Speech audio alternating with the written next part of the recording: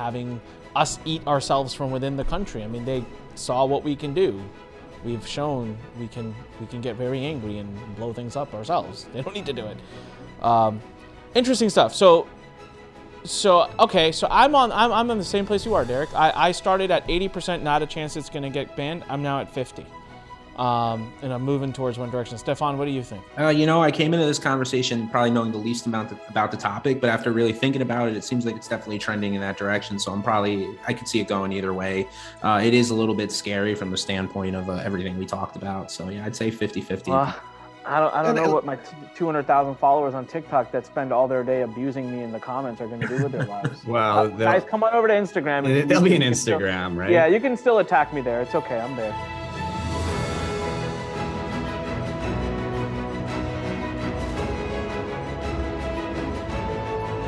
What's up? Welcome to our Expert Talk. I think this is our fourth one we're ever doing. We're still in pilot, still in beta, so make sure you leave us lots of great feedback.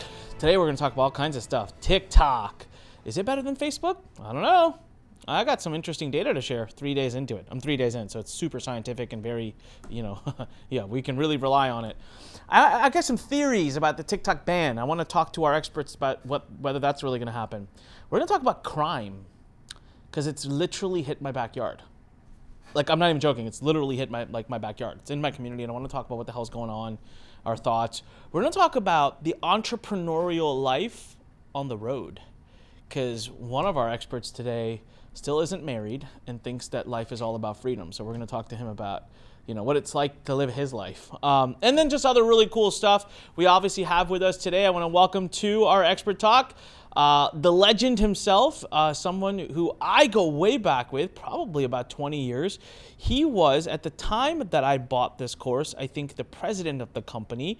So literally the first course I ever bought about internet marketing that helped me get my start was by an individual named Corey Rudel, whose right hand in the company at that time and eventually went on to be the CEO was and is Mr. Derek Gale, who is here today. Derek, what's up, my friend?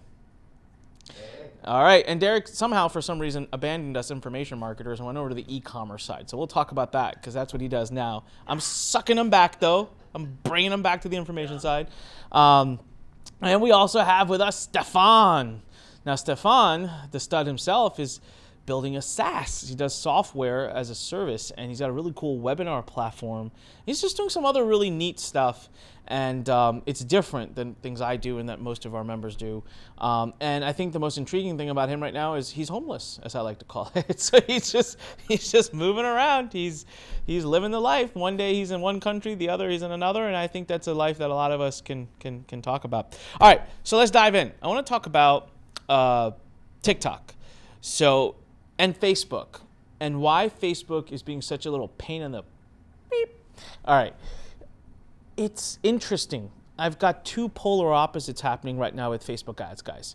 So I'm running Facebook ads to B2C, right? That's I'm going to consumers, business to consumer. I'm selling. I have a service, not selling anything. I have something I'm promoting to just mass market. There you go. That's what I'm looking for. Killing it. Like, I haven't seen lead cost this low in forever, right? Loving it. It's just, I can't attest to the quality of those leads. It'll take another few weeks, but they don't look that bad. I'm pretty impressed, man. I can do a lot of stuff. So as I'm getting ready to build my newsletter business and all these other things, I'm chomping at the bits. I'm like, can't wait for Facebook. Stefan, I know you're killing it with Facebook, and you're doing it in the laziest way ever. We're going to talk about that because I love that. I say that with love and great jealousy. But when we go B2B, Facebook's a piece of crap. It's so painful. It's so expensive. So obviously, I've been making big changes in my business, and I've been going more towards promoting to active business owners. So we have an event coming up. By the time this episode comes out, Jimmy, is this coming out this Friday? All right, okay, so you guys can still sign up if this is just out, webinarconfidential.com. It's a 3-day virtual event all for webinar marketers, and it's about webinar marketing. So it's pretty specific, and I'll give that to Facebook. But man, we started ads. We were $60, $70, $80 a lead for a free event. That's a lot of money. Knowing that only maybe 15 or 20% show up, I'm paying like $300 for a person to show up live. Like, that's just too much. So obviously we got a few things here and there. So we kind of got some campaigns kicking in $30 to $40 range. And I was like, all right. But I'm literally, so a few days ago, I finally, our own board of expert member, by the way, I forgot to talk about this. Guys, our expert talk members, Derek, Stefan, you have to be a board of expert member to be in this stage. So wink, wink, you should join board of experts. But one of our own very own BOE members, CJ, has been on me now for about 6 months. He's like, dude, you gotta go to TikTok ads. You gotta go to TikTok ads. I have this like mental thing where I'm like, I want credible businesses. They don't exist on TikTok. I don't want a bunch of kids that are twerking and dancing, right? Even though I love TikTok. So here's the irony of it. I love TikTok. I am on TikTok all the time scrolling. So, here I am. I'm not that person, but he's like, you don't understand. I've built my entire B2B business. I've targeted coaches and consultants. They're on TikTok. It's crazy. It's awesome. So CJ, shout out to you. Mike Bontempo's been telling me this. Mike, shout out to you. I actually didn't listen because that's what I do best. I didn't listen. So like 3 days ago, I look at Purvok in the company and I'm like, dude, we don't have a choice. We need to do something because I'm not going to hit my goal. Like I'm happy with the results, but I'm going to hit my goal. So about 3 days ago, we start TikTok ads. Right now, at scale, we're at like $3,500 a day in spend. We are getting leads for Webinar Confidential at $12 to $15 a lead. Our highest campaign is $20, right? And that's on Facebook. Our lowest campaign is $25. So now I'm sitting here, I'm like, this is interesting. It's too early. I don't know if it's going to work or not, but I have multiple people that are telling me they're doing this on TikTok and it's working. So it's not like I'm working out of a... So I started thinking, and here's the conspiracy theory it really helped me affirm.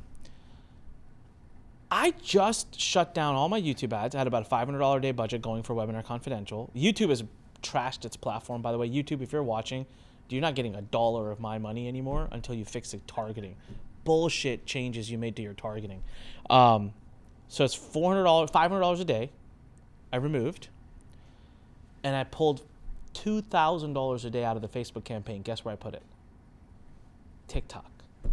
And now I'm wondering, is TikTok getting banned because there's really aggressive lobbying happening from Facebook and Google and other powerful players because it's taking their money and their advertising money? So I don't know if you guys have run TikTok ads or if you have any ideas or thoughts on this. It's super early. I'm just curious. I wanted to share with everyone who's listening. If you're not doing TikTok ads, there is something there. And I might get banned and, I don't know, I'll get 2 months runway out of it. But Derek, thoughts? I know you were a little surprised when I was sharing with you in private conversation. TikTok, I mean, in the info space, I think it's a bit of a different beast. And I'm happy to hear that you're hitting those targets with, the cost per acquisition per lead there is amazing. Here's how I look at it. So the CEO just sat before, who was it, Congress or whatever, and he had to be grilled. And they disclosed they have 150 million users in the US, right? Yep. It's probably pretty safe to say everybody has a percentage of their market on there. I think the only market that maybe isn't there is like late boomers and up. And that's not who we're targeting anyway. So they're there. The question is it any different than a Facebook lead? Like, all things being equal, are you driving Facebook and TikTok to the same registration process? Yeah. Yeah. So I don't see how they're going to be any different. Yeah. Well, so really interesting point. I like what you said. I never thought about it this way. 50% of the US population is using TikTok. Yeah. So there has to, no matter who you're targeting, unless you're genuinely targeting the other 50%, which is hard to do, whether it's age groups, political opinions, whether it's hobbies or professions. I mean, there is a sizable, at least 50% of that market is on there. So if my market is, let's just say I have my total addressable market on Facebook is 1 million people. Well, based on that math, as a minimum, I should expect 500,000 to be on TikTok as well. And yet I have 30 people competing against me on Facebook. I might have 3 competing against me on TikTok. And that's probably why there's a huge pricing differential for some time. Really interesting feedback. I like that way of looking. It's math. I understand that. Stefan, any thoughts on your side? I know you kill it with Facebook ads. You do really well, but have you guys had talk about testing TikTok and looking at other platforms?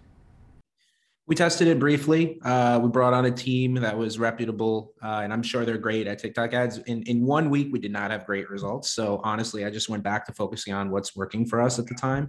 I'd be really curious to hear, because you guys are just, as you said, you're just started. So I think it'd be really curious to see what are the, are you guys going to compare like, revenue per TikTok lead versus revenue per Facebook lead when you guys are all said and done with your event? I'd love to see the difference, to see like, well, when it comes down to brass tax, you're getting the leads cheaper, but are they producing the same revenue? I'd be really curious to see that. Unfortunately, probably not on Webinar Confidential because we didn't set up the tracking, because it's kind of I'm going to be honest with you. I didn't think it was going to work.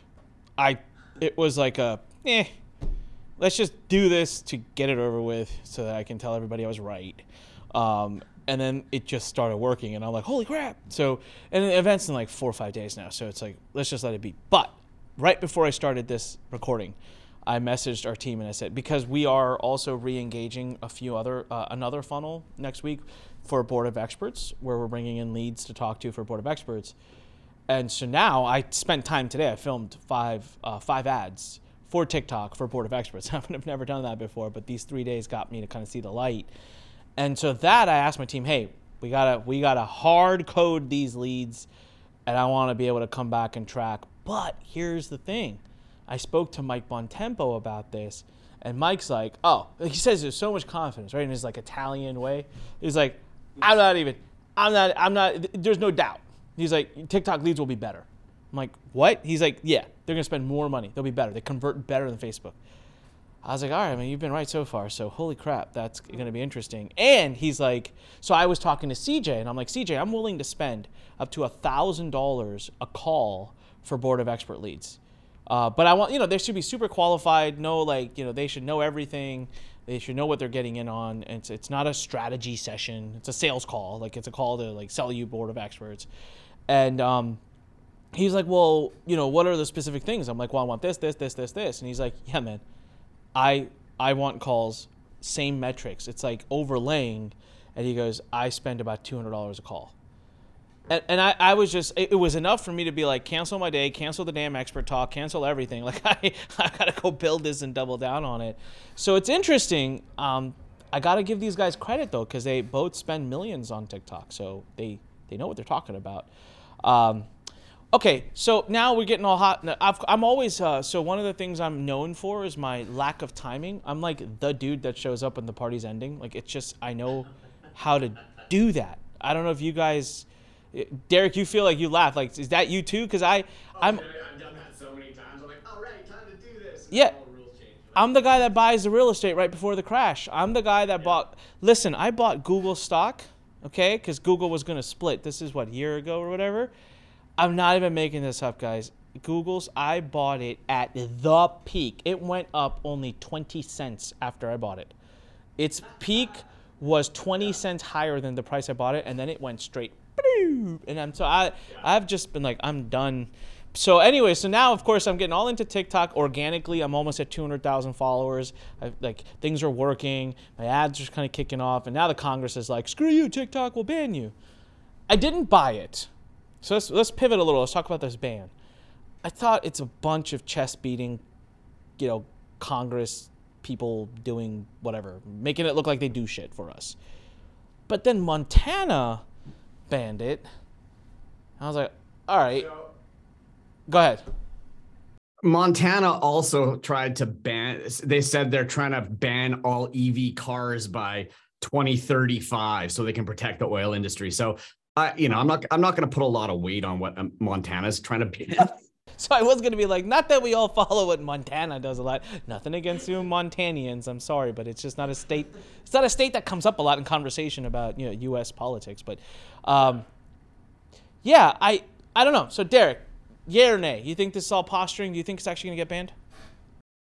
Well, I think it absolutely has potential to get banned. I mean, we're not the only country looking at this. I mean, India's already gone forward and done it, right? Like, second biggest country in the world said, we're done. Every time I get into this conversation, I have mixed feelings on it because on one side I go, yeah, do we want all that data? Do we want to give China access to our economy when they've walled off their economy, right? To suck out ad dollars. So from that side of it, I kind of go, yeah, that, tit for tat, right? Do I think it's going to happen? I think there is a likelihood. And that's the thing that concerns me as I'm watching people that are just doubling down on TikTok and not building any other channel. Because, when he sat in front of Congress and he got grilled, he said, the CPP has no involvement in the company. They have no oversight in the company. And then 2 days later, the CPP came out and said, we will not allow TikTok to be spun off as a, American company. Well, what is it? I thought they didn't have any oversight in this, right? Yeah. So what happened during Trump time? It almost got sold. So they almost made the American TikTok get carved out and get sold. There were offers on the table, and that option is just not prevalent anymore. I don't know. see And I think what happened back in those days, honestly, there was a lot of chest beating from Trump. I'm going to do this, blah, blah, blah, blah, blah. But then he had a million other things. And honestly, I believe they were like, let's just drag this out till Trump's done and it's going to go away. Yeah. And that's kind of what happened, right? Like they dragged it out, and then, Biden came into power, and really we didn't hear much about it for the first couple of years of Biden's presidency. Yeah. Stefan, thoughts? Do you think it's going to happen? I want to kind of know, like, and this is, I guess, my question on it. Like when, Derek, what you just said about how when the CEO got in front of Congress and said, like, the CPP is not involved, or CCP, and then 2 days later there was like some evidence that they're involved. I'm curious, like, how deep do we know for sure that this goes, right? Like, is it all still speculation? Like, it still seems like there's a lot of unknown questions in that area. Well, so I watched the actual congressional hearing. I've seen maybe 3 or 4 in my life. That was intriguing to me, and I watched it. And I don't know how the CEO of TikTok came out so heroic afterwards. Not that he did a bad job, but he did not answer the question as to whether China has access to our data. And actually, the amount that he avoided answering that question told me the answer, told everybody, including people that were grilling him, the answer, right? And he kept bouncing to the Project Texas, which I thought was hilarious because a Texan representative was like, "Can you please stop calling it that? Because we want nothing to do with you." So, but that's where they're moving their data center, and he kept saying, "This is what is happening," and they kept calling him out, saying, "Forget what is happening. What is today?" And he wouldn't answer that question. So they clearly have access to our data. There is an actual law in China that you have to give them anything they ask for, and you have to keep it a secret. Like it's a double-fold law. So I do think they have access to my data. Now, I don't know if the Chinese are watching me. For the most part, I'm literally watching videos of people that do voiceovers over animals, and I'm watching stand-up comics. So if China gets a kick out of that data, like, all the more power to you. I don't think the concern is really, what they're doing with it today. It's the potential of what they could do with it in the future that we're concerned about, right? Well, I'll give you an example. What is that potential though? Because like kind of Onyx point, like if they're watching videos of people twerking, like what is China going to, like, I'm curious myself, what are they going to do with it? I mean, look what Russia was able to do with election meddling on a platform they didn't even own. Yeah. So I'll tell you, Stefan, so I actually thought about this a lot. And so now I will tell you that they do know politically which way I lean. There's no way they don't know that through the data of what I watch. They just know, right? Now, what I found fascinating was a few days ago, I saw a video very pro-Putin, okay? And it was Putin speaking sense. All right, and I watch and I know I'm watching this, right? Because I'm smart enough. Being a marketer, I'm like, yo, I think this might be propaganda marketing. I think this might be the literal thing that they're talking about in Congress. So let's watch it. I want to see how this impacts my brain. So I'm watching this, like it's almost like watching the video from like over myself, and I'm listening to Putin. All right, guys, do not give me hate talk in the comments. It was an experiment I ran. I am not a Putin supporter. I can just hear all the negative comments that are going to come. Yeah, just like it's in case that's not obvious. But I'm listening to a thing, which by the way, he's speaking in Russian. I don't know Russian, and so I'm reading the translation. So whoever's translating could have just written anything. He may not even been talking about anything. It was just literally what they wrote, right? So totally I'm aware of this. And he's saying things about the U.S. and about things that the West has done that are kind of like, well, you know, like, yeah, like a lot of us all say, like the Iraq war, like, yeah, probably shouldn't have done that, you know? And he's talking about a lot of these things. And I finished watching this 2-minute video and I'm like, I remember the thought, I'm like, damn, Putin made sense. And then immediately I said, whoa, like, yeah. Holy shit, dude, that's scary. That worked, and that's dangerous, right? Because that was Putin having direct access to me. Yeah, I think the marketer in me just realized they have the biggest email list in the world, really, if you think about it, the biggest audience, right? That's really what it is. Yeah. They have data. They know exactly everything about you. They could reach you in a moment. Yes. So imagine this. Imagine there's something happening in the media. Like we have gone through in our world, we are the dichotomy has never been so strong. Like there is a left and a right, there is no middle. You pick sides and you kill the other side. Like that's just how so they can play into that, right? Like, and they can really just, so I do see that. And unfortunately, the average person is just not intelligent enough to catch the propaganda. Sorry, not intelligent enough. They're just not aware enough about how these things work. So. Yeah, about negative control and all that. Yeah. Yeah. Do you really? Okay, I just want to go back. It's one of those conversational points. So you say, you know, you're right. The world is definitely more polarized. There's a left and there's a right, and there's nobody in the middle. Do you really believe that? Like, I honestly think the most of us probably sit somewhere. Sorry, no. Sorry. And you and I have talked about this before. I say that's what we're being made to think, right? Yes. And here's the thing, though. I agree with you. I do sit in the middle, right? But God forbid I say that in one room or the other.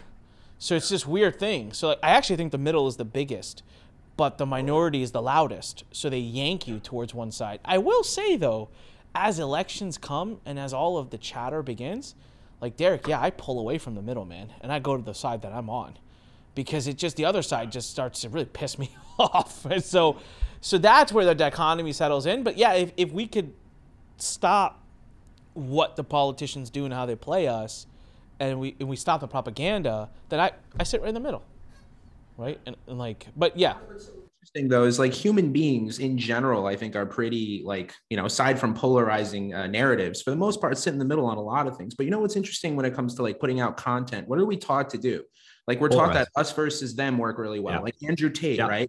Us versus them, be polarizing. And all of a sudden it ignites something in a human that creates the emotional side to come out to say, no, I'm with that, right? So you might not be totally with that. But Anik, you just said yourself earlier that, you know, you were watching a video about Putin where he just said some stuff that you probably agree with. And most of us would agree with some of the stuff that he said. So for some reason, we're pulled to that one piece, and now it feels like we're totally resonating and totally identifying with that one piece. What is it in humans that does that, you know? Yeah, I don't know. But I just know so many people are going to attack us on this episode. Like, bunch of Putin followers.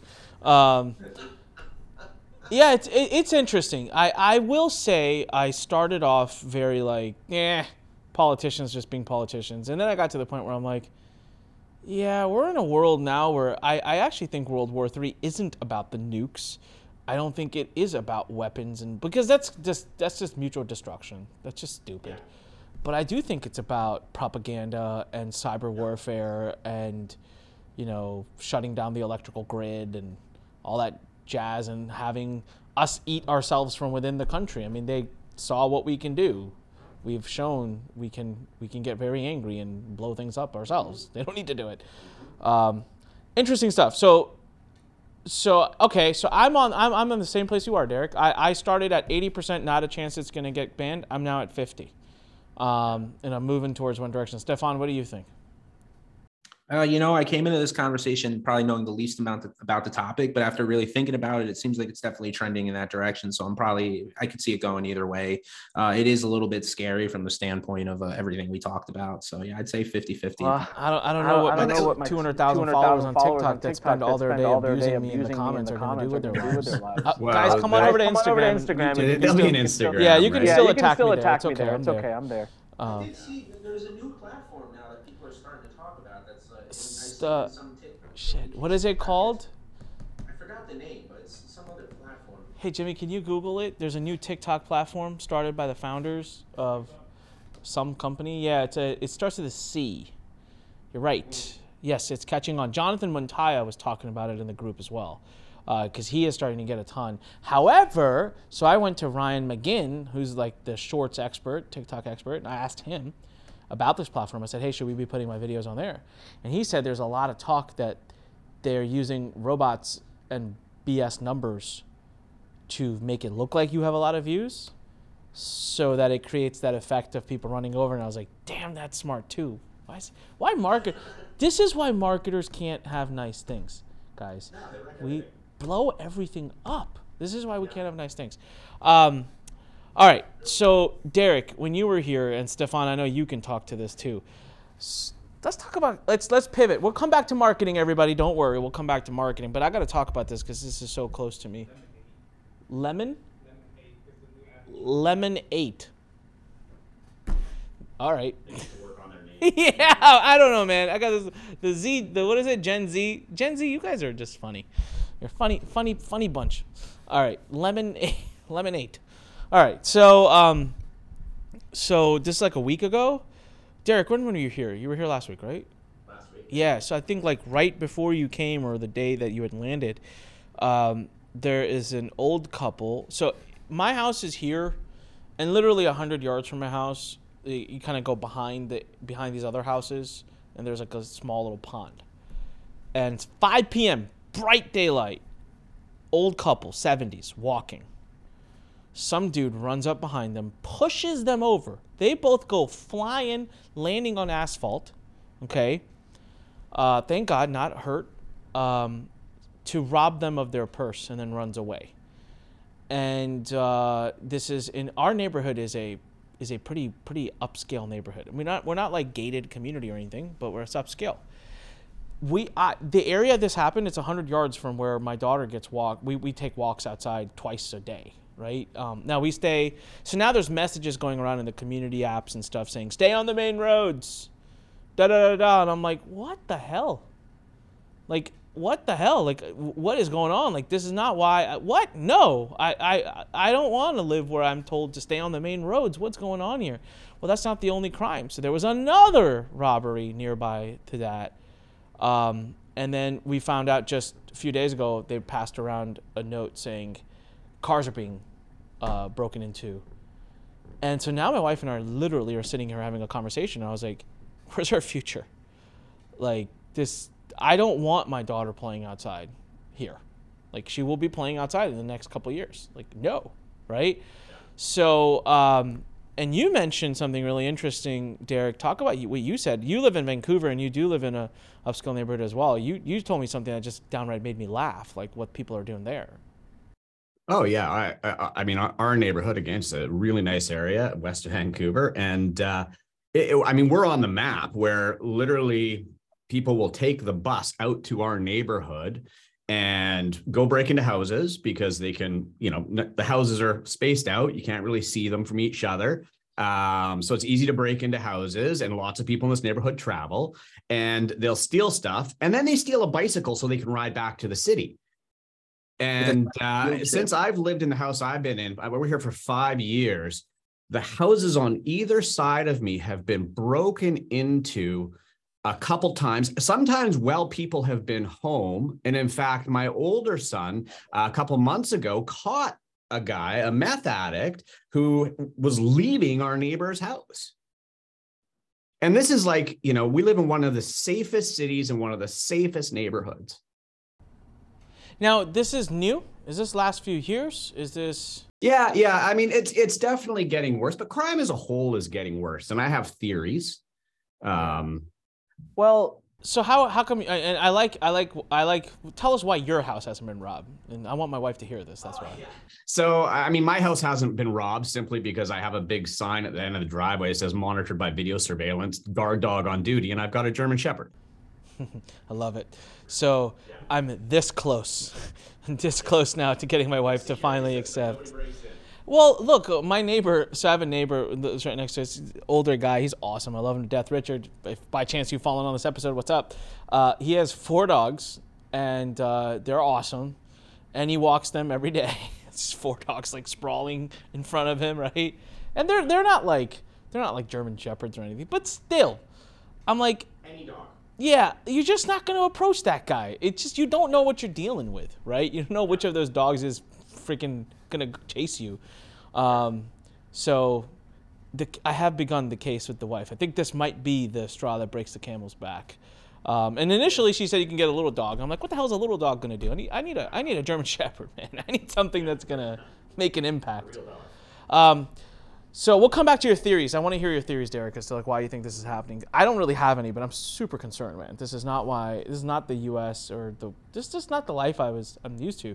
Stefan, you live in freaking New York, where people are walking up to people, punching them straight in their mouth for no reason, or pushing them onto the railway tracks in the subways. Like, what's going on over there? What's the talk in the city about the crime and all that? Well, yeah, it's interesting. I do think that, Derek, the theft field trip is interesting, taking a bus over to a good area. Theft field trip. Yeah, literally. Theft field trip. Yeah. New York is interesting. So I base here a lot of the time outside of travel. And, I was here, especially in the thick of during the whole COVID thing, seeing that was like, just honestly, it felt like a ghost town / zombie wasteland a lot of the times.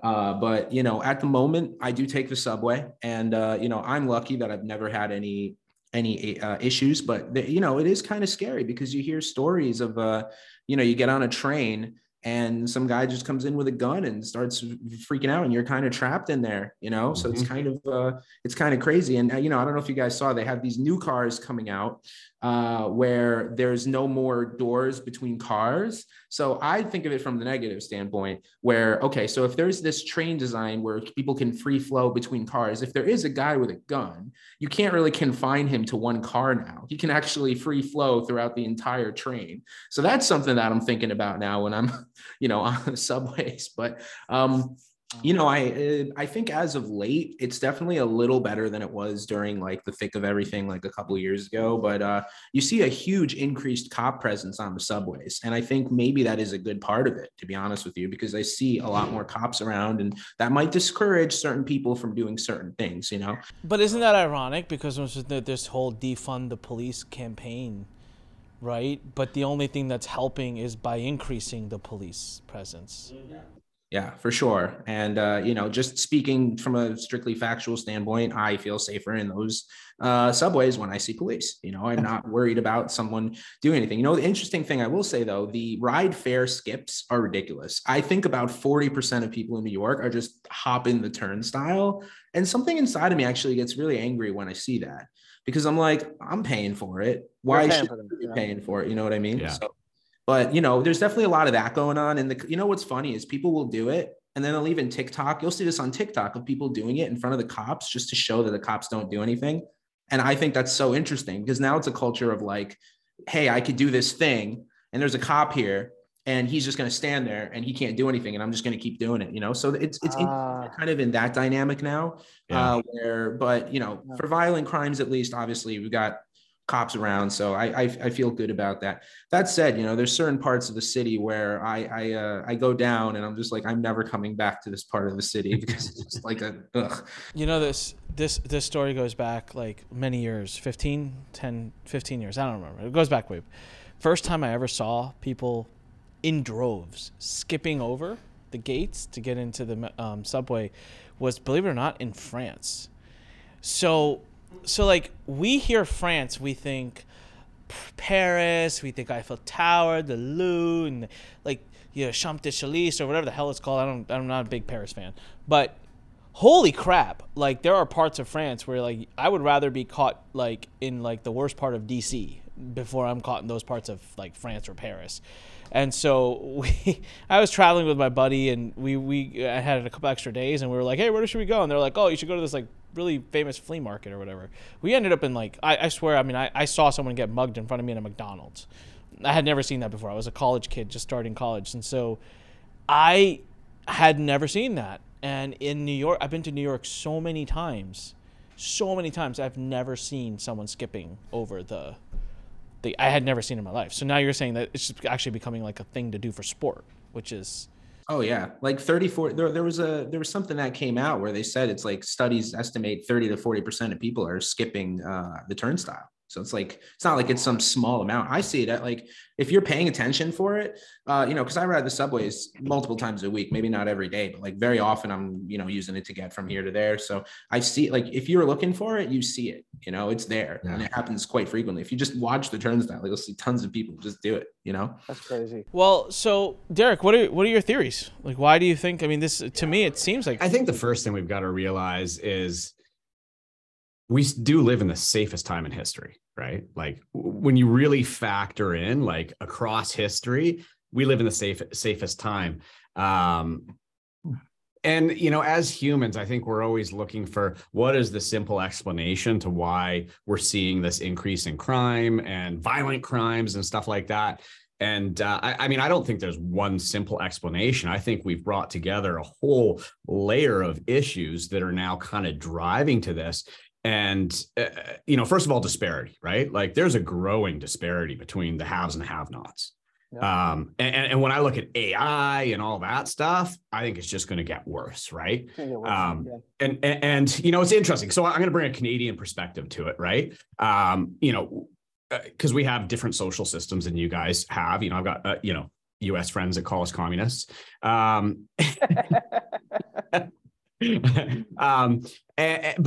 I think it's one of those things that if we continue to let the disparity grow, eventually when the group down here gets desperate enough and big enough, you have a major social issue where they just take what they want, right?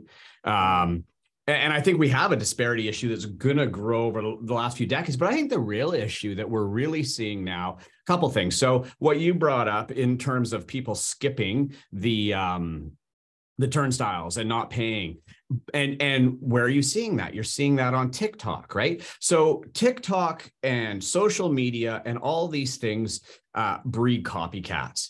And so if you go back before, like everybody in my family are cops, right? So I've had an interesting, I'm the only one that didn't go that route.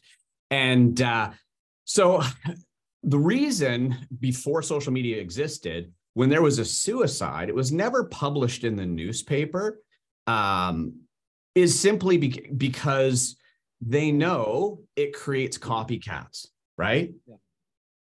And now we live in a time where every major shooting, every major, even minor shootings, crimes, kids skipping that are being pushed out over social, which I think that does create a copycat mentality, right? Yeah. And otherwise, people won't even think about it. Like, oh, that guy did it. I saw it 10 times on TikTok. Why don't I do it? Right. So that's where social media is negative. I think the other challenge that we honestly run into is social media. As much as we're more connected than we've ever been, I truly believe we're less connected to each other than we've ever been at the same time as well, because we have these real artificial connections where we think, oh yeah, I know what Anik's doing today, but I haven't talked to Anik in 2 years, right? And so what's happening, and this is really prevalent with the young males in society now, is they're not creating connections anymore, right? If you look at Tinder, for example, like, I think it's like 5% of the guys get 90% of the action. I could talk a lot about this one. On that platform, right? So you have this entire, and now you have a society where you have a whole bunch of young males that They're not able to connect. They're not able to build community. They don't have the function, like the outlets they had before. They don't have relationships. They don't have voices of reason around them. All they're doing is receiving a daily confirmation bias that they're treated unfairly, poorly. And this is what social media feeds to them. And guess what happens when you have young single men without opportunity en masse? They get radicalized. Bad things happen every single time. Like it's textbook, right? So, we could even say, like, I'm not a religious person. I've never gone to church, but I mean, you look at the breakdown of the church in terms of enrollment. I think that's had a huge impact. I mean, when you think about it, the church used to be a place where every Sunday, whether you're single, married, or whatever, you could go and have community, right? People you could connect with, you could meet people, you could meet like-minded people, stuff like that. We're missing that now. And so what does that lead to? That leads to, guys that are violent crimes. Wow. And so we've got these layers of issues. And frankly, I don't think anybody's doing anything about it. You touched on so many things there, and I love this conversation, but there's a common thread because we pivoted a little bit in there, but there's a common thread here is that in general, between business or social life or dating, things are getting more competitive. And to your point, there's a bigger gap growing. And you're either on that like higher, more competitive, you got to keep up side, or you're not. And to your point, I think a lot of people at the bottom end that are not keeping up are getting more frustrated. So like you said, maybe they're frustrated in the dating context. Maybe they're frustrated in the social context. Maybe they're frustrated because they're not making enough money and they're seeing all these other people. Some guy made $1 million on crypto, or someone started a business that's doing $1 million, right? Yeah. Like you're right. It's the gap. It's that increasing competition. Some people are going to keep up and some people aren't. And I could speak to it from the dating perspective briefly, but like on these apps, you're absolutely right. It's getting ridiculously competitive. Like just for like, cause some people are aware of like, if I get better photos, if I get in better shape, like from a guy perspective, I'm going to be able to court a mate easier. Whereas like a lot of the people who don't do that, they're just putting up average photos and they're just getting pissed off. So, well, it should be working, but it's not working. Right. But that's like the perfect metaphor for like social, business, and dating. If you think about it, Yeah, totally. And yeah, go ahead. I was just going to say, ladies that are watching this, if you want a date with the beautiful Stefan, send me an email, anik@learn.com. I'll put it together for you. All right. He's a great guy. I tell you, he's a stud of studs. So ladies, he's looking for connection. anik@learn.com. Email me. I won't even charge for it. I'll vet you. I'll make sure you're the right connection. We'll get you on a date. Stefan will take you on an amazing date in New York City. You guys will fall in love. Stefan, that's what's going to happen, man. You're going to find your wife here on the Expert Talk. You never know. Disclosure, guys, Anik is in my date referral program. My affiliate link is right here. So something really interesting? I just wanted to hit on something you said. You said people are watching, this guy made $1 million in crypto. This guy's, dating whatever, this supermodel. Okay, something interesting I found. And this was years ago that leads to this conversation. One of the things I always thought was go to my community and find those who are very successful and highlight their success to the rest of the community that have bought my courses. And because it's inspiring, it's motivating, it shows people what can be done. Look, someone just like you has, and you know what I quickly found out? It was one of the most demotivating things we could do. We actually found that in a community of people that have bought our courses where there are daily struggles, we can introduce their stories, but we had to do it in a very different way. We had to introduce them very softly. We had to talk about all the struggle. We had to introduce them through the preface and make sure that the connection was established. But if I brought them in like, here's how this person's making XYZ per day, it actually led to people getting depressed because the thought that they would have was, what's wrong with me? If they're able to do it, oh my God, I can't do it. I suck. I'm gonna fail. So for those marketers who are listening to this, and there was something we actually learned, and for me, it was one of the most mind-blowing things. It made sense because I have had those moments now. And just so everyone knows, by the way, so I'll tell this story real quick. So there was someone, obviously I won't mention names, who postures on social media very well, right? And I've watched them for years, and I was literally like, why can't I be more like them? their success, their different businesses, their investments and this. And my God, they just seem so well put together. They've got their shit together. With me, I'm so confused. This investment's falling apart. This is going here. This is going on. I'm a mess. And why can't I be more like this person? Well, you know what I found out later on? Through a series of events, and I really feel like God brought me to this because I was obsessing over this for a while, okay? I found out that person is broke. They're flat out broke. And they are struggling and having massive issues in their life. And I remember thinking, God dang it, man. You just never know. Half of what we're seeing, 80% of what we're seeing is bullshit. And we let it get in our heads and drive us insane. And it's just bullshit. And for me, I try with the community to be upfront. I never hide my crap. I'm like, guys, this is a true story. I am not always happy and I'm not always doing great. Because I want everyone to understand, right? Because don't think like, yeah, I drove here in a really nice car, but now now I have to go take it for servicing, and it's going to cost me a lot of money, and it's pissing me off, and I wasn't having a great morning. And so, anyways, Derek, I felt like you had something you wanted to say, so I'll turn it over to you. No, I just agree with what you said. And I think, I mean, when I first started speaking in my early 20s, I was always, I'd get up and rattle off my accomplishments and, I've done this, I've done that, I've done this, I've done that. And what I learned is exactly that would actually just create a bigger gap between me and the audience. Now it's okay, here's some of the stuff I've accomplished. Yeah. But let me tell you who I really am. I barely graduated high school. I'm ADD as fuck. I get distracted easily. I'm a regular human being. And once I bring myself down to that level, I can't tell you how many times I've had people come up to me after and say, wow, that gave me hope. Yeah. So I'll share this funny side story. I was at, and no disrespect here intended whatsoever to the person, because I'm going to mention the name. So I had years ago, when Tai Lopez was kind of on the up and coming, like everything was about Tai Lopez, right? This was about a year, 2 years after he had done the Lamborghini video. I was invited to come to his house to meet with him and to do a podcast or something. I really felt like I walked into anarchy. I mean, it was his big Beverly Hills house, and it was his office. There must have been 50 people in that house.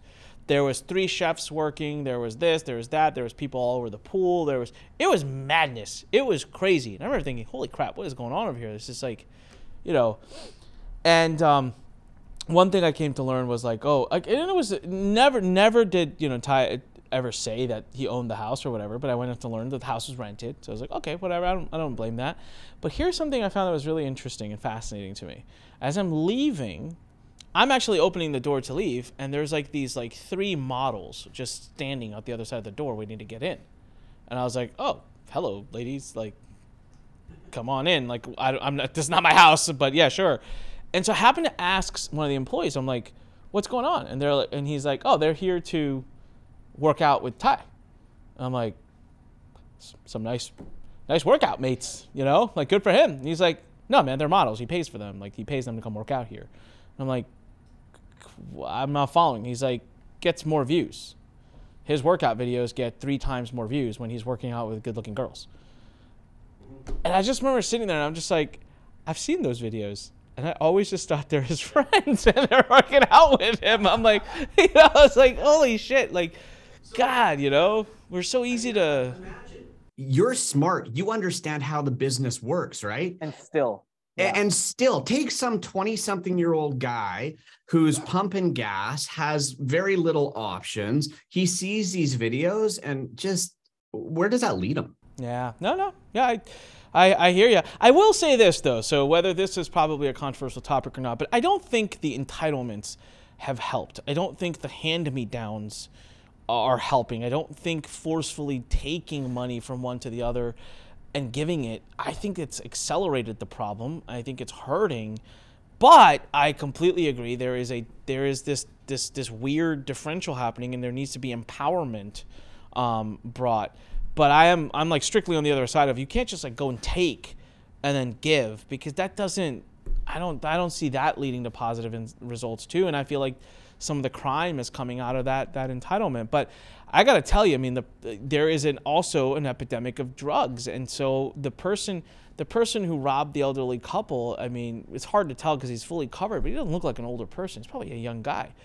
And I mean, if you're addicted to drugs and you need a hit and you don't have any money, you're gonna do stupid shit. I mean, to get it. So I mean, that's all what we've told ourselves as a community, to like kind of just say, like, make ourselves somewhat okay with it. But we don't know, and he's not gonna get caught. I mean, there's no way of knowing. He was fully covered. Like, he's out. He's done. Like, he's probably sitting in Pennsylvania by now. Like, I don't know. Like, he's not gonna get caught. We don't expect him to get caught. So herein lies the problem, though. We talk about and we talk about, okay, you know, taking from one and giving to the other isn't the answer. And I agree. Paying, I feel like I pay enough tax already, right? But at the same time, what are we doing to empower those people? Last I checked, we're automating jobs, we're getting rid of jobs, and then you have this massive disparity between, and I'm not talking about middle class, upper class. Yeah, I'm talking about, you know, the multi-billionaires and then down here where you've got this other side that has nothing. Where do you go from there? How do you fix that? I have one thought on this, actually. And one big thing that's probably changed from the last time either of you guys have come to New York is the whole city just smells like one giant stick of marijuana. Dude, Washington, D.C., all I have to do is get out of my car and I'll be high in about 30 seconds. Oh, wow. Okay, so it's the same thing down there. Yes. Yes. Yeah. I mean, Vancouver, we pioneered it. So. Hey, you know, Derek, this is an awesome story. I'm in Vancouver. I'm staying at that hotel. It's a beautiful hotel. I forget the name of it now. And so I get in they drive you anywhere you want to go. It's free. Like, you get in their 7 Series car. This is why I love Vancouver. Vancouver's amazing. I get in their car. So my wife and I, we love doing shisha, hookah, right? No nefarious activity in it, just straight up like tobacco hookah. And so we looked up this place, this smoke shop or a hookah shop. We get in and we tell the guy, the driver, like, take us here. And he kind of turns around. He's like, okay. And this is before it was legal in Vancouver. I found this fascinating. So in Canada, before marijuana usage recreationally was legal, it was everywhere. Like, there were shops. Oh, yeah. And the cops did nothing about it. It was legal without being legal. So we roll up to this place, and I'm looking at it from the outside. I'm like, that's a funky looking hookah shop, but all right. And man, I get out of the car, and the driver, thankfully, I think he figured out that we didn't know what we're doing. So he stayed. And my wife and I walked like 3 steps towards it. I'm like, yeah, I think, what? And I walked in, and it was probably the most happening, like, scene I've seen in a long time. It wasn't for me or my wife, but I walked out, and we got right back in the car, and he was like, thought you might get back in the car. He's like, what are you looking for? I was like, shisha, not that. And he's like, I know where to take you. But I found it to be hilarious, and that was one of my first, like, and then I asked him, I said, is it legal? And he's like, nope. I'm like, dude, that's like on Main Street. This is like a proper shop, Main Street, like, not hidden. And he's like, oh yeah, they don't do anything about it. I'm like, damn, fascinating. All right. So I didn't know that you smoked hookah. I love hookah, for the record. Oh, so right down this, when you're here next, right down the street, there's a hookah place, and I know the owner. Like, I walk in. Here's me at the hookah place right down the street from where the Learn Center is. I walk in and I sit down, and like our order, our drinks, everything is recognized by the owner. He just brings it over. He's awesome. So, my wife and I are married today because of hookah. All of our dates when we first met were going to hookah. I don't know if I'm supposed to be talking about this. She's gonna kick my ass, but hopefully her mom's not watching. So I hear you. I'm not gonna pretend to have a solution, Derek, as to like how we solve that problem. I hear you, but I also feel like if you start putting caps as to how wealthy someone can get, it kind of just unfolds motivation and inspiration. So. You know, so it's an issue. Breaks down a capitalist economy. Yeah. I don't know. I don't know what the answer is, but I know what we're doing now isn't working, and I think we're on a crash course for a bit of a reckoning one day, right? Yeah, I agree. Yeah. Well, it's happening. It's definitely happening. I'm the youngest on this call right now, but I think after what I'm about to say, I'm going to sound like the oldest person on this call by an order of magnitude. But like, for example, like if I'm walking through Times Square, right, and I'm going somewhere or doing something, and I see like 100 people my age in the middle of the day, just smoking a joint, doing nothing, I literally think to myself, what the fuck are you guys doing? Go build something, go do something. You know, I know I'm going to sound like a 90-year-old man with this, but is there still some truth to that? Like that your actions lead to certain results? Can you encourage people to take better actions instead of just sitting there smoking a joint for 10 hours in a day? Superb question. And I've had this conversation with others on the other side of this debate. And I've been told that me asking the question is a privileged question. And so not getting offended, I said, let's dig deeper into this. I want to know more about why you think this is a privileged question. Why those, and the thing that was brought up was that they don't actually have the same inspiration, motivation, and the same belief in what can be that we innately have given how we were brought up and given what we've seen in our environment. So they don't know what to chase or what to do because they don't actually believe it will do anything. And so they have such a negative view of what is possible. They find that it is just as fine and better that they just spend that time smoking the blunt sitting on the side of the road. And it was fine because I think first few times I heard it, I was like, this is a bullshit argument. Then I'm like, all right, I guess I kind of see it. Like, okay, for example, you know, you got a billionaire buying something, you know, buying stock in something or doing something, and then someone comes to me and says, why aren't you doing the same thing? My response would be like, I'm not a freaking billionaire. I don't got their kind of resources. I'm not going to get the same results. I don't got the connections they have. I don't know politicians like they do. So I might choose also not to engage in that activity. Same type of, you know, thought process. I don't like it, but so my wife was she was a juror in a trial. She actually got picked for jury duty, and it was really interesting to hear the perspective of how race played such an impact in the eventual ruling over the person. So it was a guy who got caught drug dealing, but he was like in the car, but not really. He was like not doing it, but doing it. But he had like a history of also doing it. So it was like, was he doing it? And he'd go to jail if he was. And so for a few people in the jury, it was like a duh. Like after listening for a day, I was like, yeah, he's guilty. And then there were a few other people that came more from that. No, I wouldn't say came from that understood more the background of that guy and the community from which he came, and they actually wanted to just rule not guilty. Even though he was guilty, they wanted to rule not guilty so that he wouldn't go to jail for it, because their argument was he doesn't know any better, so he shouldn't be punished for it. And that became a big debate. And so I've heard about it obviously when she came home, and it was like, it was really interesting to see that the three people who were making that argument, they argued for a very long time. It was a strong argument. It wasn't until the judge came in and said, that's not how you rule. That's a faulty thought pattern. You can't, if you think he's guilty, that they had to change their thought. And so it was like, in our justice system now, it's like people are starting to perceive whether a certain law applies just because of their upbringing or what they had access to. Right? Laws should be pretty black and white. You broke it or you didn't break it.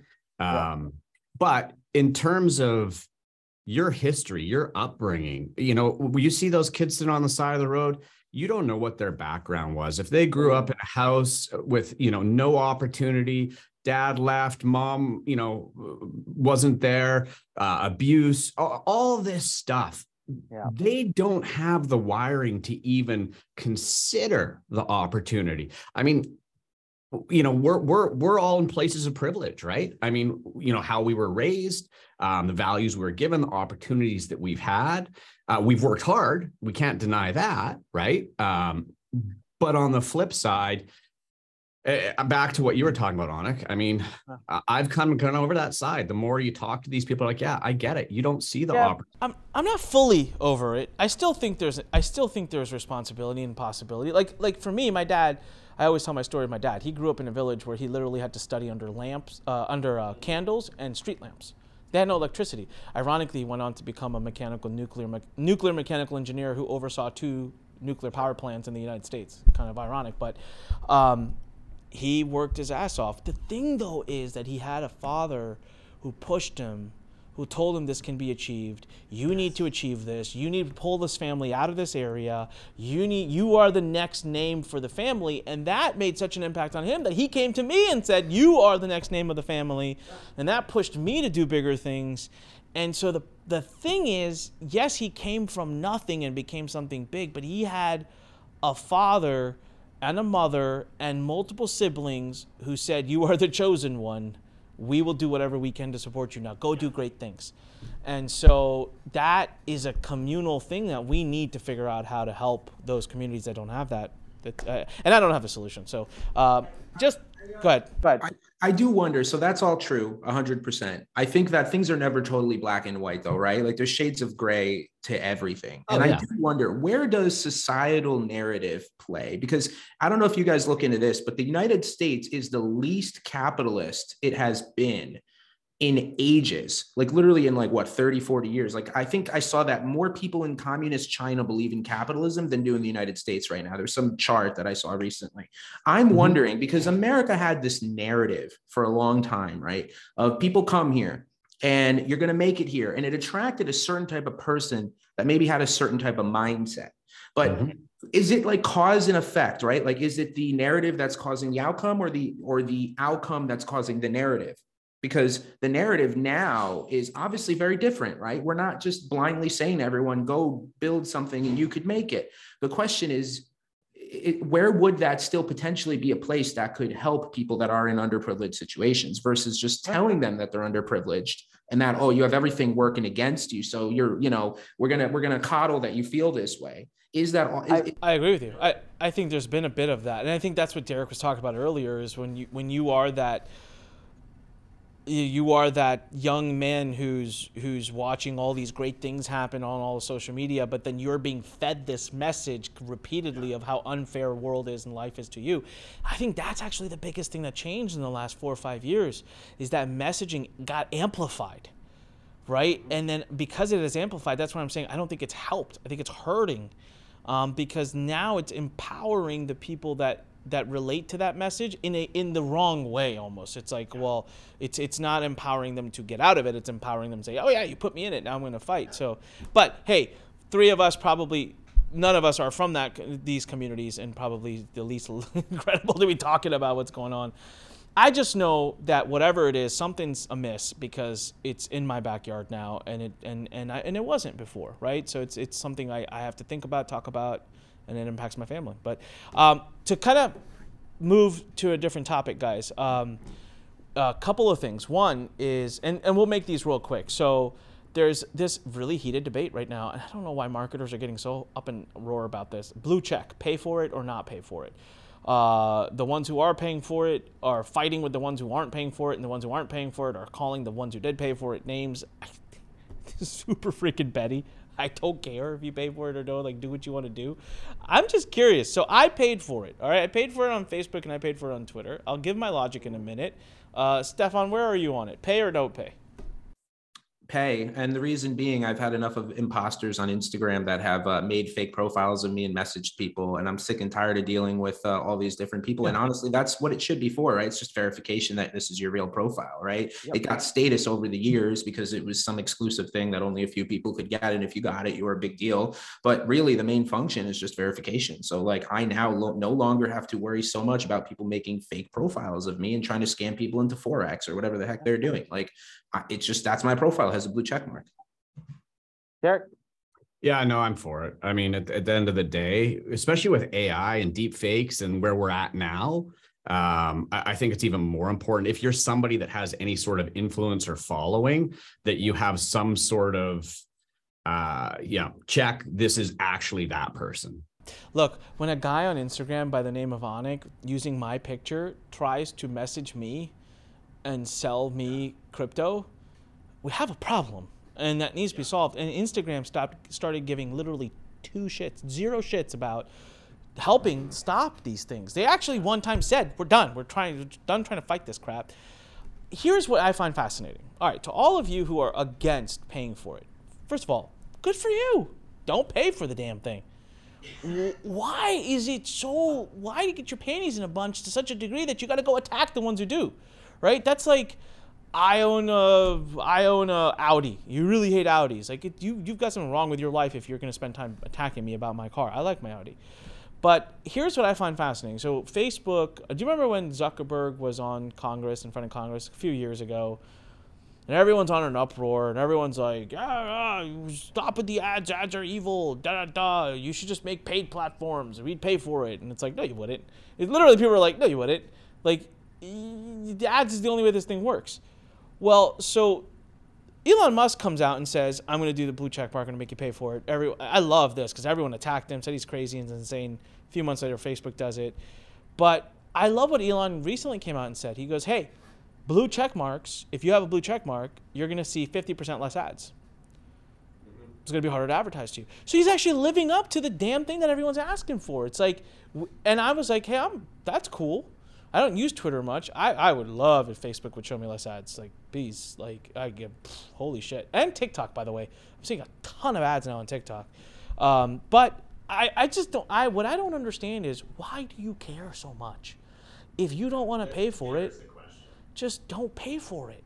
Like, go get a life. Like, leave the rest of the people alone. And this is where it's like, people feel them for, like, I have yet to make a post, and I don't think I ever will, saying, if you don't have a blue check mark, you're a loser. If you don't have a blue check mark, you don't have a blue check mark. You decide not to pay for it. Good for you, right? But anyways, so that's interesting. Derek, this is an interesting one for you. Amazon starts charging for refunds. Yeah, okay. So, and it's funny you bring this up because I was actually digging into this the other day, trying to understand it. Okay. So, I mean, returns, especially in the e-com space, are just abused, right? And we train society to order 10 things and return 9, but there's huge cost to that. So, but what's interesting, there's a real strategic move that Amazon just made, and they've been slow walking to this. Okay. So a while ago, if you remember back historically, you could have UPS come pick something up, a return for free. They come to your house, right? And it didn't cost you anything. Amazon said, no more, you can drop off at the UPS store, and it's free to return stuff. Great.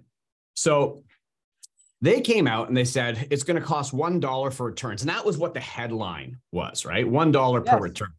And people love headlines, and that's what everybody reads, but there's so much more to it than that, right? So and I actually broke down some math because I was curious about this, right? So first they said, okay, it's $1 per return. I wonder how much revenue that's going to generate for them, because that doesn't seem meaningful to me, right? So I did the math. They did about 586 million orders last year, right? Let's assume that there's a 10% return rate on that, could be higher. That's 58.6 million returns, right? Let's say they charged $1 for every one of those. That's $58 million to their bottom line, right? For any company, that's a pretty solid, amount of money. But for them, that's actually not that much. I'm like, there's got to be something bigger at play here. And so as I started digging into it, what it is you can no longer return to a UPS store for free, right? But you can return to Whole Foods, you can return to Kohl's, and you can return to Amazon stores at zero cost. And so Kohl's, the reason Kohl's initially did this deal with them, they're like, you know how much foot traffic that generated into our stores just doing the deal to take their returns? And I think Kohl's is a potential acquisition target for Amazon anyway. So really what this play is sure, $58 million. That's nothing for Amazon. What they're trying to do is they're trying to shift their foot traffic into the stores that they're going to benefit from. More people in Whole Foods, more people in Kohl's, because I think they're going to buy Kohl's and they got to deal with Kohl's, and more people in their Amazon stores.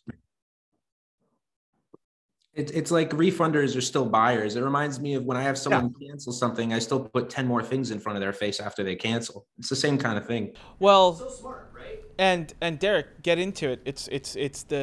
It's deeper. So we just tried to. So by the way, of the 58.6 million returns you talked about, my dad is half of them. He returns everything. Like, if it wasn't for me using my own account, Jeff Bezos would have personally called me and said, get the hell off of Amazon. Like, my parents, they return everything, and they have access to my account. And so I buy a lot, and I don't return stuff. But, like, I'm talking about, like, $4.82. And I'll be like, Dad, just, like, man, you measured the nut wrong. Like that's the wrong. Like let's just let it be, man. It's like, but love him. But anyways, he returns a lot of stuff. I've told him this all the time. So for the first time, we tried to return something from my wife's account. I think the whole thing we bought was like $16. Do you know what the refund cost came to? Like what it was going to charge us? $4. So I don't know where that $1 comes from, but this is fresh. This is yesterday. We tried to hit refund, and now it put us in an interesting pickle because we're like, well, maybe we just keep it, right? Because it's like, I don't know, like $16 or $17 versus. I didn't know that. I don't know that. So I'm gonna go ask her whether it was like a pickup or. Yeah, but it wasn't $1 is what I'm trying to say. It was $4. So there was some extra asterisks underneath of that. But that you're 100% right. That is we have right down the street, literally, if you turn the corner from the Learn Center, they're opening their Amazon Fresh grocery store. It's been pending opening for like a year. I'm waiting for it to open because I'm fascinated by the idea of not having to check out. So it will increase foot traffic. Wow, I did not know that. That's brilliant. That's really smart. Yeah, it's funny. Right when I saw that, I was like, there's got to be a deeper reason they did this, because $1 is not meaningful enough to impact returns. No. If I go to we already buy from Whole Foods. So if I need to return, I'll go to Whole Foods. And if I walk into Whole Foods, that's $200 minimum. I'm not walking out, not spending $200. Yeah. All right. So first of all, guys, this has been a fascinating episode. I think one of my favorites so far that I've done on these. So really interesting stuff. Stefan, I know I want you to talk a little bit about the life. Inspire some of the younger men out there. The offer is still available to the ladies, anik@learn.com. Send me your resume, your survey, pictures, a little bit about you. We'll pass it on to Stefan. Let's see if we can get you on a date with him in New York. But Stefan, you're living the life. You're traveling. I remember you were in Brazil recently. Argentina. Yes, close enough. So what's that like? That's the life a lot of people want to live. What's it like? Well, it's pretty great. I'll start by saying that, but to speak a little bit to what Derek said earlier, for a lot of people who are, and there's a lot of people who are remote working now and are just bored still, you know what I mean? If you are in the position where you could travel more, I say start traveling more. And, Anik, I've spoke to you about this as well. Like Americans don't really travel. Maybe Canadians travel a little more, but Americans do not really travel. And I think they have no clue what's out there. My dad, he came from Italy to the States when he was a kid, and he never went back to Italy.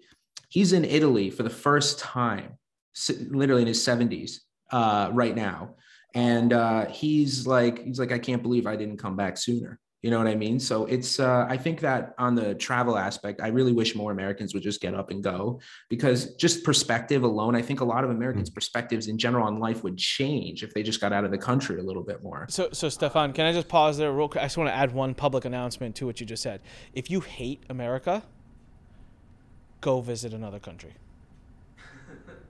Go visit some other parts of the world and then come back and tell me how much you hate America. Okay. Anyways, go ahead, Stefan. Yeah, fair. And I think they're going to see things that are going to make them change their perspective on America in a good way and in a bad way, but just having 100%. Yes, exactly. You're right. Yeah. You're right. Both. It's both. And I think that for me, as the person who, speaking a little bit to what Derek said about those people who are not sure what to do, right? I'm 32 now, for the ladies, just who want to know, but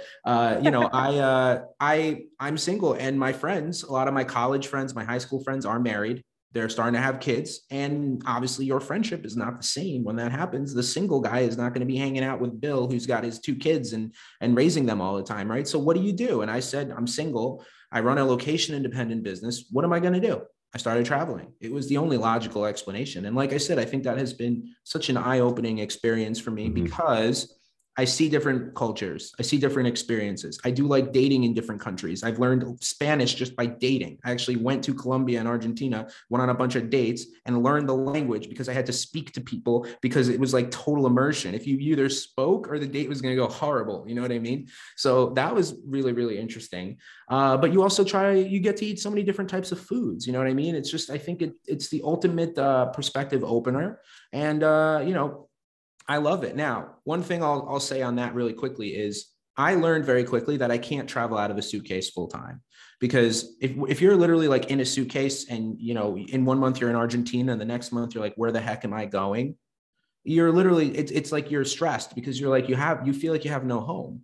So I learned, for me, I like to base somewhere like 6 months out of the year and then take trips, like, so basically like over the course of a year, I'm home 6 months, but in between I have like a different trip. So that balance for me has worked. Because I called you homeless earlier, so maybe I was wrong. I gotta correct myself. Do you have like an apartment in New York, or do you have temporary housing when you come to New York? I rent an apartment in New York. I have probably the best rent deal in the country right now. You wouldn't believe me if I told you. And it's like an expensive storage locker, basically. But yeah, I pay $1,300 a month for a 1 bedroom, and I just travel. I keep the plate. Okay. All right. So you got your anchored roots in New York, and then you hit the road everywhere else. I love what you said. You're right. I'm very focused right now on international expansion. I've been very publicly talking about it. Doug from BOE sent me a video of Neil Patel in a podcast interview, and the podcast guest asked Neil Patel, "Hey, what do you think is the biggest opportunity right now in 2023 for business owners?" And he looks him dead in the eyes and he goes, "International expansion. Get out of the U.S., get out of the top 5 countries. That's not where the opportunities are now. It's in the rest of them." And I'm like, yes, because I've been talking about this in the board of experts nonstop. And we are really in the middle. For me, I'm going to go to India because it just makes sense. And then from there, branch out to other countries. But I recently visited India, and that's what really just lit me up on fire in January. And I used to go to India 6-7 times a year for many years. But then since 2019, I haven't been. And so post-pandemic, the entire country has fundamentally shifted. It's changed. What would have taken it 10 years happened in a year and a half. And I was just blown away and love, honestly, just with how enterprising everyone there was. So, but then also when I came back, I was very happy about a few things that I get to come back to also. So you're going to get both. But yeah, I agree with you, dude. Anyone who's not traveling, and Americans more than any other country don't like to leave America. It's a common thing. Americans will travel within America. You got to keep in mind too, is because I'm Canadian, the reason I see America, you don't need to travel. For a Canadian, if we want to go somewhere tropical or hot or a nice beach, we have to leave our own country. When you think about the size of the US, you have amazing ski resorts, you have amazing beaches, you have tropical, you have it's such a big country that expands north to south. Yeah. You can have any kind of vacation per se without leaving the country. True. Well, Derek, talk to me for a couple minutes as we kind of wrap things up. You've literally run businesses out of other countries. You've been very big in Asia. Talk, and you haven't for a few years, and something tells me we'll kind of go back in that direction again together. But what are some things that you've seen, the differences between like the West and running businesses in these other countries? Yeah. So, I mean, the last time I did events was just right before COVID started, right? And then it all shut down. But first time, actually, I went overseas to a non-Western or one of the big 5 countries was in 2006, actually. I did my very first event back in Singapore and in Malaysia. And so I've watched those countries kind of evolve and grow and come more and more online. And then in 2017, I went to the Philippines for the first time as well. And a lot of people said, don't go to the Philippines. It's not, you can't sell high ticket stuff there. But we proved that it was wrong. And it's exactly what you've been talking about in India, right? When you get into these emerging markets, first of all, they're not over marketed to, right? Trying to get people to show up for a webinar in the US, they've had 10 different webinar offers that day, right? Or a free conference or whatever. Whereas when you go into a market that hasn't seen that, people are more open to it. Your lead costs are a fraction of what they are. And to that point, though, you do need to realize when you're talking about countries like, say, Malaysia or Philippines or India, where the buying power is not quite the same, you're going to see a lower conversion rate. But your lead costs are so much lower that the math actually works, right? And it's interesting, that every country's a little bit different in how they react and buy. I remember the first time I went to Singapore And it's held true the entire time. You get in front of a Singapore audience and they sit there and they stare. Nobody cracks a smile. They're very, very serious. Like I was like, woo, I'm going to bomb because I was selling from stage. I'm like, this sucks. I might as well just quit now, right? Yeah, I did my close and everybody, very organized and, in order, got up, went to the back room and bought, right? I'm like, oh my God, I totally read that wrong, right? Yeah. You go to the Philippines and it's a freaking party, man. It's like an MLM conference where everybody's like, rock concert, and they freaking love it. But your conversion is going to be lower because they just don't have the buying power, right? Yeah. But all of these countries is where the opportunity is. I mean, right now, even in my e-com, like literally my first shipment of product just landed in our Netherlands warehouse last week because we're going into Germany, right? And then the France and then Eastern Europe and stuff like that. That's where all the low-hanging fruit sits right now. When I look at media costs in Germany, the CPMs are way, way lower. And for that matter, they've got buying power, right? I honestly, people put up this barrier and, I can't do that or I won't do that. You're missing out. Yeah, no, I agree completely. So if you guys are around us, if you're in the board of experts, if you're in the Expert Summit Facebook group, or if you're listening to my podcast, international expansion is something that I have been talking about with my team. Anyone in my team you can ask. It's been 5-6 years. This year I was like, forget it. I don't care. I'm doing it. I'm not missing this boat. So I'm talking to everybody right now. First of all, Stefan says, fine, you don't want to grow your business and expand internationally? Don't. At least go visit the damn country and see something outside of the country. But when you do that, you're probably going to see how much opportunity there is to be a part of these other economies. Just to that point, Webinar Confidential, we're driving leads to it right now. A lead in India costs me at this current moment less than even what I recently published. It cost me 2.4% of an American lead. 2.4%. I'm spending 98% less money to get that lead. Believe me, their buying power, purchasing power is not 98% less than an American. It might be 50%, 60% less, but it ain't 98% less. And that differential between the 60 and 98 is going to close over the next many years to come. So that's the opportunity. And this isn't just India. This is in the many, many, many, many, many countries around the world. So figure out which one's right for you. And I would really tell everybody to scale and expand into it. Guys, we are over time, but it's been an absolutely epic episode. Thank you so much for being a part of this test that we're running here called the Expert Talk. Derek, where can people find you, follow you, throw money at you, and just get to know more about you? Oh, dude. Well, if you want to see what we're doing in the e-com space, head on over to ecomexpert.com. We've got a podcast, a bunch of fun stuff you and I are working on. And yeah. All right. Ecomexpert.com, guys, everyone. You started a new podcast. Derek and I are actually working on something really cool for anyone who's in the e-com space. So track it there. Stefan, where can people find you and give you money? Bumble.com. No, I'm kidding. Bumble.com/Stefan. Just getwebinarkit.com. I run a webinar software. You can find me there.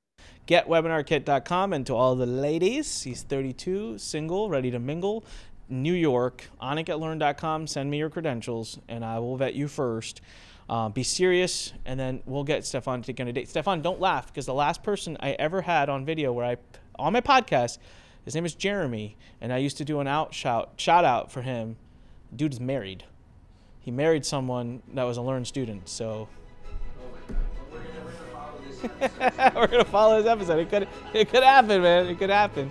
All right, guys. Love you guys. Thanks so much for being here. And to the rest of you, remember, make sure you click like, follow, comment below, show us some love, and look forward to seeing all your feedback. If you're listening to us on an audio platform, click subscribe. Leave us a great review.